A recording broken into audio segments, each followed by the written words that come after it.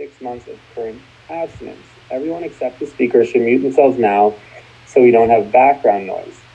And I do not know who our speaker is tonight. Can somebody help me out with that, please? It's Gil P. from Florida, Central Island. Gil, is it okay if we record your share and put this audio on YouTube? Absolutely. All right. Welcome, Gil. And after 15 minutes, our timer, Rick, is that also you? Did we nominate a timer yet? Perhaps we did not. Michael. I cannot find, sorry. Okay. Michael is waving his hand, so I think... Oh, sorry. I don't have a view of everyone on the screen. Okay, thank you. Yes, right. After 15 minutes, our timer, Michael, will give you a buzzer warning so that you have 5 minutes before the 20-minute limit, and go for it. Sounds perfect. I can't wait to hear what I'm going to say. My name is Gil. I'm an enormously grateful recovering compulsive overeater. I think we're going to start at the end. We'll start with today. You don't want to talk about being a compulsive person. This is my 5th meeting of the day. 3 OA meetings and 2 AA meetings today. It's just the way it was. This is the 2nd meeting that I've been asked to lead, and I led a meeting at 10 a.m. in New Hampshire, and now I'm leading this meeting tonight. And I point that out because the meeting I went to in the middle of the day was a long-timers meeting at 4 o'clock Eastern time, and I had to speak at that meeting because I start thinking I'm all that and a bag of thinly sliced, deep-fried, greasy, salty tubers, if you know what I mean. And I'm not. In the long-timers meeting with my almost 34 years of sobriety, I was just a toddler. It was great to be there and be humbled. And to see, there were like 40 people there, 45 people from all over the country. And no 2 people did it alike. And it was really good for me to hear that. Because I first started being judgmental. How could you be in there 39 years and not have 39 years of abstinence? How can you have 5 years after all of the, you know? And then I heard myself and I said, wait a minute. I pick out 3 character defects a day from a bag that I first put together with my sponsor when I did my initial 4th step 32 years ago. He took all of my 4th step inventory in the 5th step and wrote out a list of defects that came up for me while I was explaining what happened in my life. And I took those 50 character defects, put them each on a 1-inch square card, and cut them up and put them all in a bag at my sponsor's request. You know, it was his idea. And to this day, I still pull 3 out a day. And it's amazing what comes up, because those 3 that get pulled out are the ones I need to work on.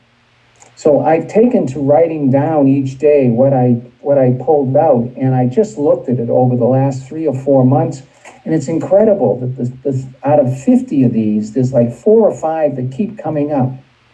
Arrogance, impatience, comparing and despairing. You know, those are constants for me. Judgmental. And, you know, yesterday, for example, I had judgmental, self-pity, and arrogant. And I do those things. I live in those areas. A lot less than I used to when I first came into the program. But, man, I was one messed up guy, and it's taken me all of this time to clean up some of the mess. But I'm not cured. You know, the only thing cured is a Cuban cigar and a Polish ham. I get a daily reprieve based on the fitness of my spiritual condition. And I work on it every single day. That's why I write in an online loop every morning, answer questions starting the 1st of this year. It's now in the Voices of Recovery. Last year it was in the For Today. But there's workbooks that go with each of those books. And I answer a question every single morning. I mean, I'm an addict after all, so I've been doing it for 7 years without missing. And that puts me in a place in the morning to look at myself. Then throughout the day, I take calls from sponsees. I call a few people, not as often as I would like. I meditate. I go to, today was an exception, but I usually go to at least one, usually 2 meetings a day, one in each of my two 12-step programs. And, the pandemic affords me the opportunity to sit here in my man cave and just dial up things and be at a meeting with other people. So even though I'm alone with my wife 24/7 and don't go anywhere, I have a whole host of people who, support and reinforce my abstinence and my sobriety. So that's the backdrop. So I did share this morning, and I was a little bit long-winded on the backstory. So I want to shorten that part up because I want to get to recovery. That's why we're here. We're not here for the story. Every one of us has a story. And our common bonds, they sound like they're very different. We're from different parts of the country, in some cases different parts of the world. But the common thread is that we had problems with food, whether we just ate it in huge amounts, whether we ate it in huge amounts and got rid of it, whether we restricted or were anorexic, or whether we just ate it and, as I said, either puked or in my case, I was a bulimic exerciser and I used coffee as a laxative. We all did those things, or you wouldn't be here. If this is your idea of a good time on a Sunday night, that's really sad. It's a great way for me to celebrate my recovery. But, I wouldn't mind being upstairs with my wife watching some mindless television, but I know I need to be here. So the short form is that I was a skinny kid, but I ate, junk food after school. If I had a quarter, I would go into the penny candy store and buy 15, 20 cents worth of penny candy and then use the other nickel to go across the street to the delicatessen and buy a sour pickle. To eat those things together. But that's who I was. I was a kid when I was 4 years old whose parents wouldn't let him chew gum. So I found gum on the ground in the dirt and chewed that. I am a garden variety compulsive overeater and always have been. I also was an alcoholic for as soon as I could get my lips around it. And later, when I graduated from college, I wanted to be an alcoholic. I didn't want to be a pot smoker. I went to school in the 60s, for God's sakes. So I waited till after I graduated from college and then started smoking marijuana every day for 17 years. I was a wake and bake guy. So I had all three of these things going at the same time. A joint in one hand, a drink in the other hand, and my face in something sweet. I could do them together, and they worked until they didn't. And what happened was I got up to, 180 pounds, and that doesn't sound like much, but for a guy 5'8", I had a front porch and a back porch. And I could have gotten much, much heavier, but at age 30, somebody challenged me to a 1-mile race on the beach in Massachusetts where I was living, and I trained. I had never run it before in my life. I had always looked for a sport. I was Kid Klutz. I couldn't walk and chew gum at the same time. So when I started running, I found that all I had to do was fall down and get up again, and I could run a long distance. So there became my way out. I could burn off up to 9 pounds a day simply by starving all day long, drinking 7 or 8 cups of black coffee, going to the bathroom, weighing myself every time I went to the bathroom. And from 176 pounds in the morning, I weighed 167 pounds at 5 o'clock at night, every day. Then I started eating and drinking. and till 1:30 in the morning. And this was so long ago, I used to pass out watching Johnny Carson, okay? And one night, I came upstairs with something sweet in each hand for the long walk of 14 stairs up to my bedroom, stuffed them in my face, and then got into bed and couldn't sleep. My stomach was so distended. And it's been like this for months, years. And I finally reached the point of where I was sick and tired of being sick and tired. And my wife had really helped me on this because 9-10 months before I came into program, she came into OA. A friend of hers got her involved, and we were living in California at the time. This was in 1987. And she said, listen, I got to go to work. It's very stressful at work. She worked in the TV industry. And she would leave at 8:30, 9 o'clock in the morning, and she wouldn't come home some nights until 4:30, 5 o'clock the next morning, working on scripts. And she said, I need to get centered. Can you read to me from page 449 of this blue book? Now, this was the 3rd edition of the AA Big Book, and that was the what I call the prayer on acceptance. And I'm going to say it now because I read it so many times to her that I wound up memorizing it. I wasn't in the program, but I memorized it. And acceptance is the answer to all my problems today. When I am disturbed, it's because I find some person, place, thing, or situation, some fact in my life unacceptable to me, and I can find no serenity until I accept that person, place, thing, or situation as being exactly the way it's supposed to be at this moment. Nothing, absolutely nothing happens in God's world by mistake. I saw somebody reach for the book. It's 417 in the 4th edition.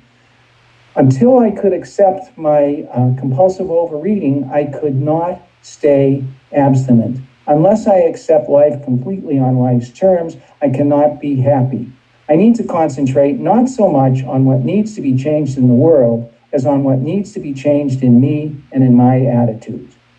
So I would read this to her, and then she'd say, wow, that's great. Could you read that again?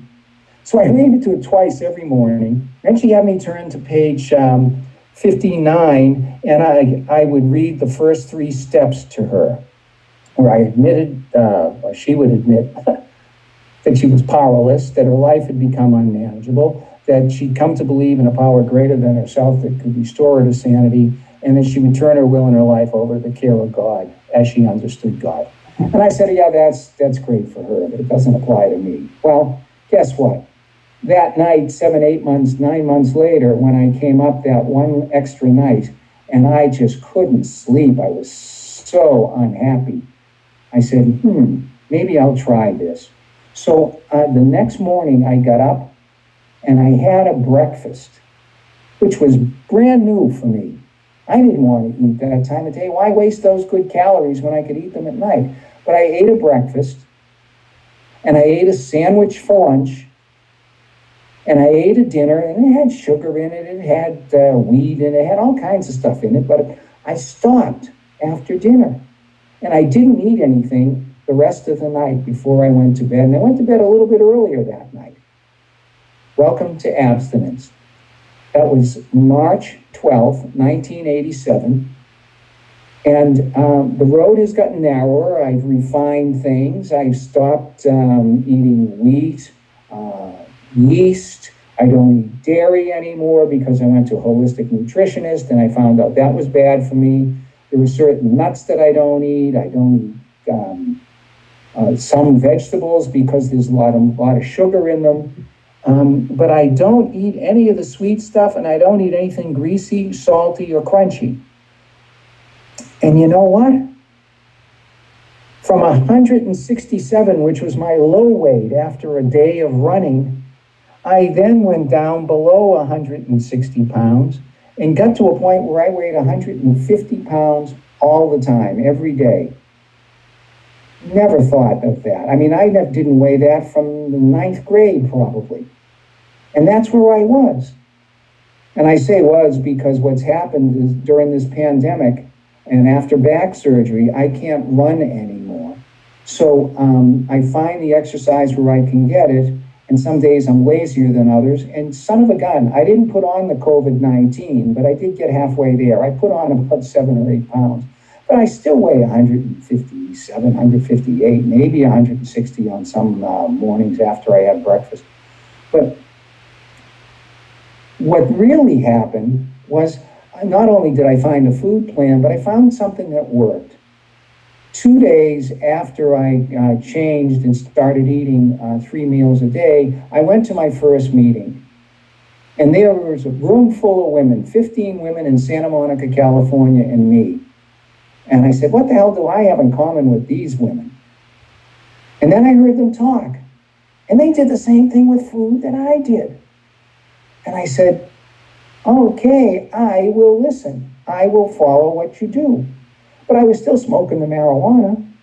And so for 5 or 6 months, I white-knuckled it through the day because I had the munchies like I always did, but I just didn't act on it. Until finally I went to a maintainers meeting. Is that 5 minutes? Thank you. I went to a maintainers meeting in West Los Angeles. There were 150 people at that meeting. And I smoked a joint in the car on the way there in my little Volkswagen Beetle. And at the end of the meeting, they asked if anybody was looking for a sponsor. And I raised my hand and said that I was. But I'd already decided if I was going to get a sponsor, it was going to be the guy who was speaking, because he spoke in front of a large group of people. He was a guy, therefore he must be my sponsor. I need the star. Well, I couldn't get to him after that meeting because everybody had swarmed around him. So I started walking out the door, and there's this guy standing there talking to a woman who says, "You looking for a sponsor?" And I said, yeah, I guess. He said, "Well, here's my number. Call me." Well, I didn't want this guy. He looked a little different to me. He didn't seem to have what I was looking for.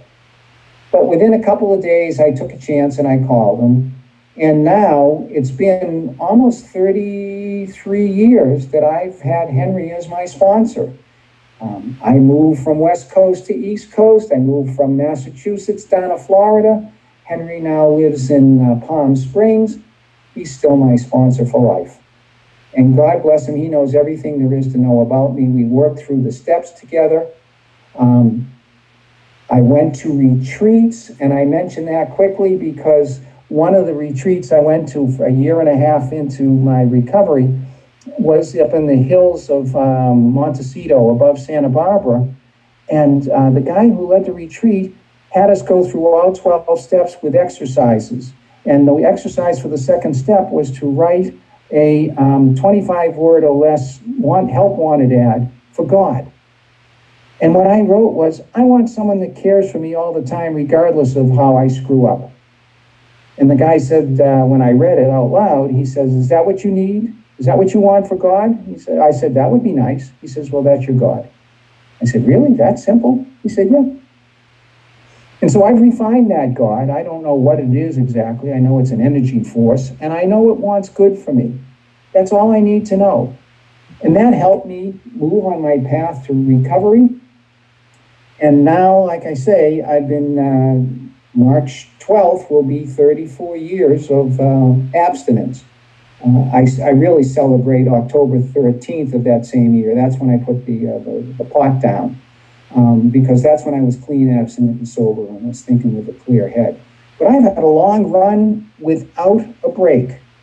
Have my meals been a little sloppier? Yes, but I've never eaten after a meal. I've never gone back to the sugar. I don't eat the greasy, crunchy stuff. And my life works.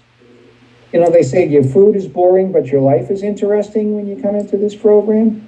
Well, my food really isn't boring. I eat plenty of stuff that And we've been bombed by a lady. Hi, Crystal.